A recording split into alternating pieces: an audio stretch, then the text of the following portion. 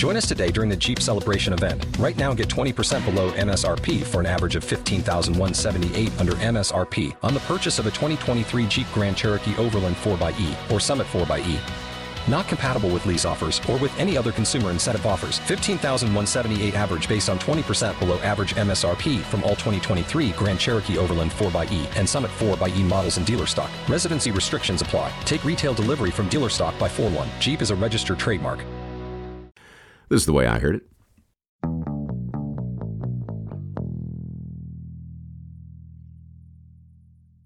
Matt Stewart was 20 feet in the air, paintbrush in hand, when a pickup truck skidded to a stop behind his rickety ladder. Out of the driver's side leapt a foul-mouthed man named David, apoplectic with rage and filled with secrets. "Who the bleep do you think you are, you son of a bleep, bleeping up my mother bleeping billboard?"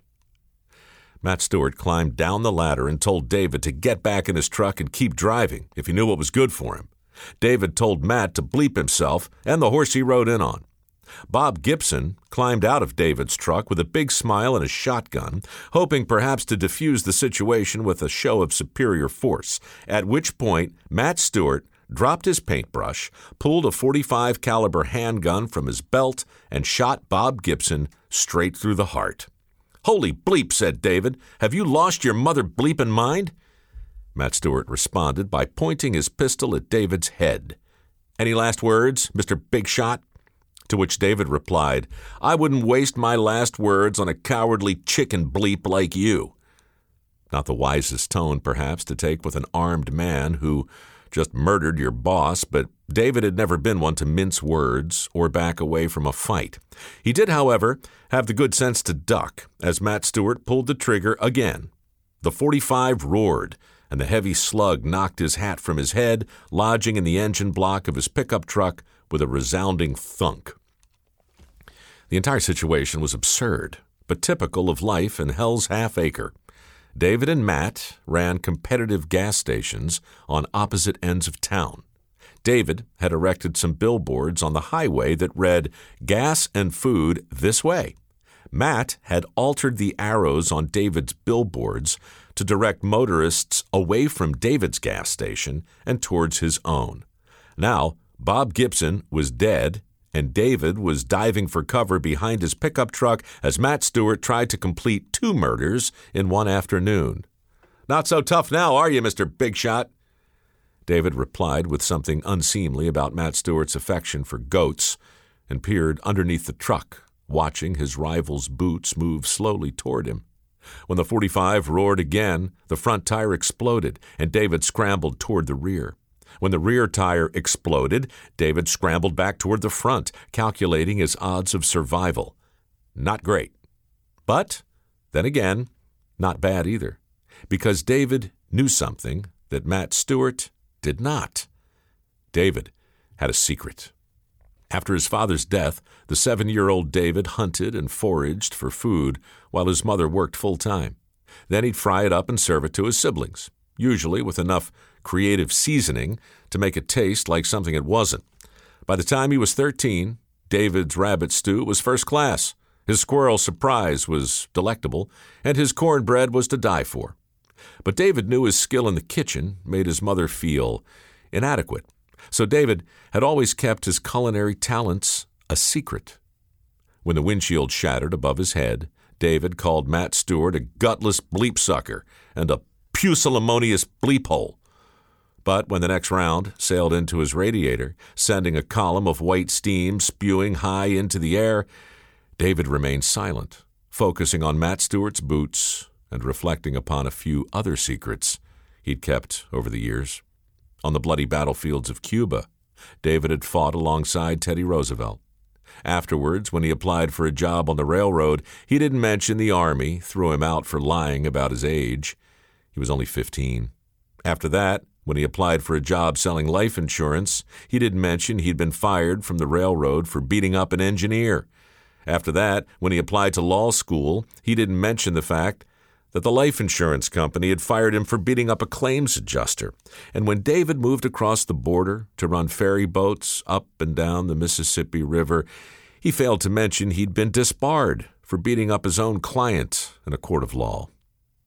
From under the chassis, David watched Matt Stewart's boots step over Bob Gibson's dead body and creep back toward the front of the truck. What a bleeping shame, thought David. Bob Gibson had believed David was perfectly suited to run a shell station in a place like Hell's Half Acre, and he was right.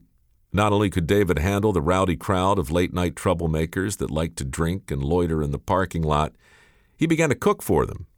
In the service station's tiny kitchen, David had recreated the secret recipes he had concocted as a young boy. And when his customers asked what made everything on his menu so doggone delicious, David just smiled and shrugged.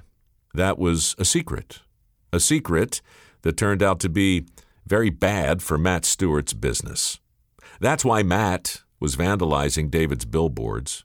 That's why he was now determined to kill his rival. And that's exactly what would have happened if not for David's other secret, a .38 caliber secret, fully loaded, cocked, and currently pointed at the space Matt Stewart would occupy the moment he stepped around the front of the truck. According to the local paper, the confrontation was cinematic. David and Matt fired at the same time, but Matt missed, while David, quote, unloaded hot lead into Matt Stewart's shoulder with true aim, knocking his assailant to the ground. In the end, Matt Stewart survived the shootout, but was convicted of Bob Gibson's murder. Bob Gibson was ultimately avenged by his own family, who paid off the local deputy to murder Matt Stewart in jail. That was justice in Hell's Half Acre. As for David, he went back to cursing and cooking at what soon would become the most popular service station in Corbin County.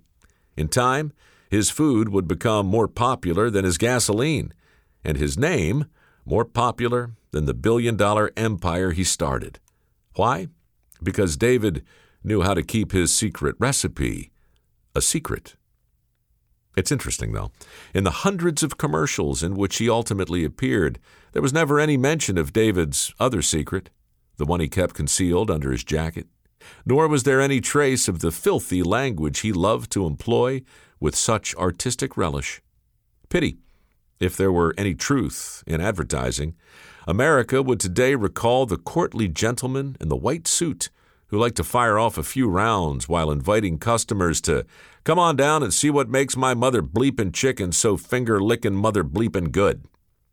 Point is, without his .38 caliber secret, there would be no secret recipe, no mysterious 11 herbs and spices, because the man who made Kentucky proud would have never lived long enough to receive the honorary rank for which he's best remembered today, the rank that made Harland David Sanders the Colonel. Anyway, that's the way I heard it.